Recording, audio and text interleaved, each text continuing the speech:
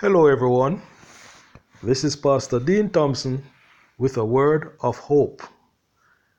The heroes of faith were heroes only through grace. The 11th chapter of the book of Hebrews is one of my favorite passages of scripture. Why? Because it highlights the absolute necessity of faith in one's walk with God. The many persons cited in this chapter were accepted by God, not because of the good that they did, but because of the faith they had in God. Verse 6 tells us that without faith, it is impossible to please God, because anyone who comes to Him must believe that He exists and that He rewards those who earnestly seek Him. This verse reveals to us that 1. It is possible to please God. 2. It is impossible to please God without faith. And 3. The one who pleases God is the one who believes that God is, and that He truly rewards those who seek to know Him. The many heroes of faith listed in this chapter, Hebrews 11, were accepted because they pleased God. They believed that God existed. They believed that God exists. They sought Him diligently, and they were rewarded with His acceptation, His approval. These persons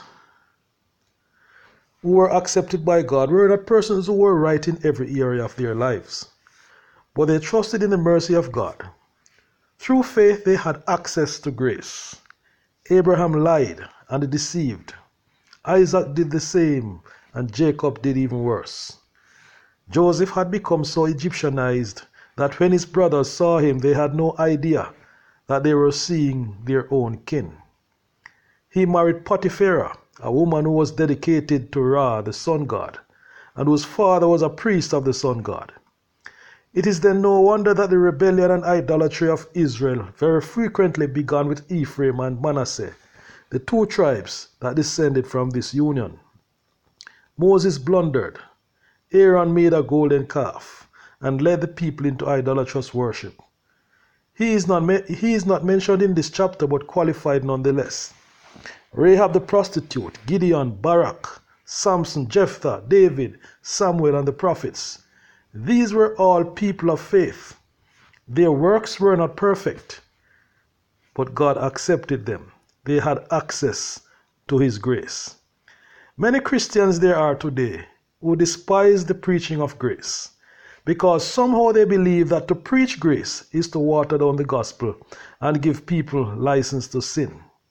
But grace is not about people. Grace is about a loving God dealing with sinful people. And in His wisdom, He knows who is to be accepted and who is to be rejected. We must learn to focus on the God of grace, and not on the people we see as sinners and wicked. If God accepted these persons mentioned in Hebrews 11, it tells me that there's hope for us. There's hope for me. There are many among us, maybe even all of us, who are struggling with one sin or another. There is hope for all. God accepted Rahab and the spies who lodged in her house. God accepted Jephthah, who sacrificed his daughter like an animal to God. God accepted Samson? Really? And David, the adulterer and murderer, he was accepted too? My friend, if God accepted these persons, He will certainly accept you. Don't hold back yourself from Him. Go to Him in faith and access grace. Grace does not give us license to sin, but without accessing grace, we cannot stop sinning. I wish for you a grace-filled day. God bless you.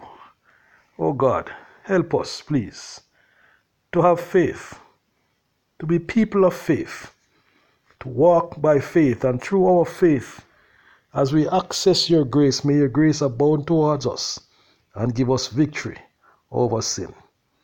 We give You thanks in Jesus' name. Amen. God bless you, brothers and sisters.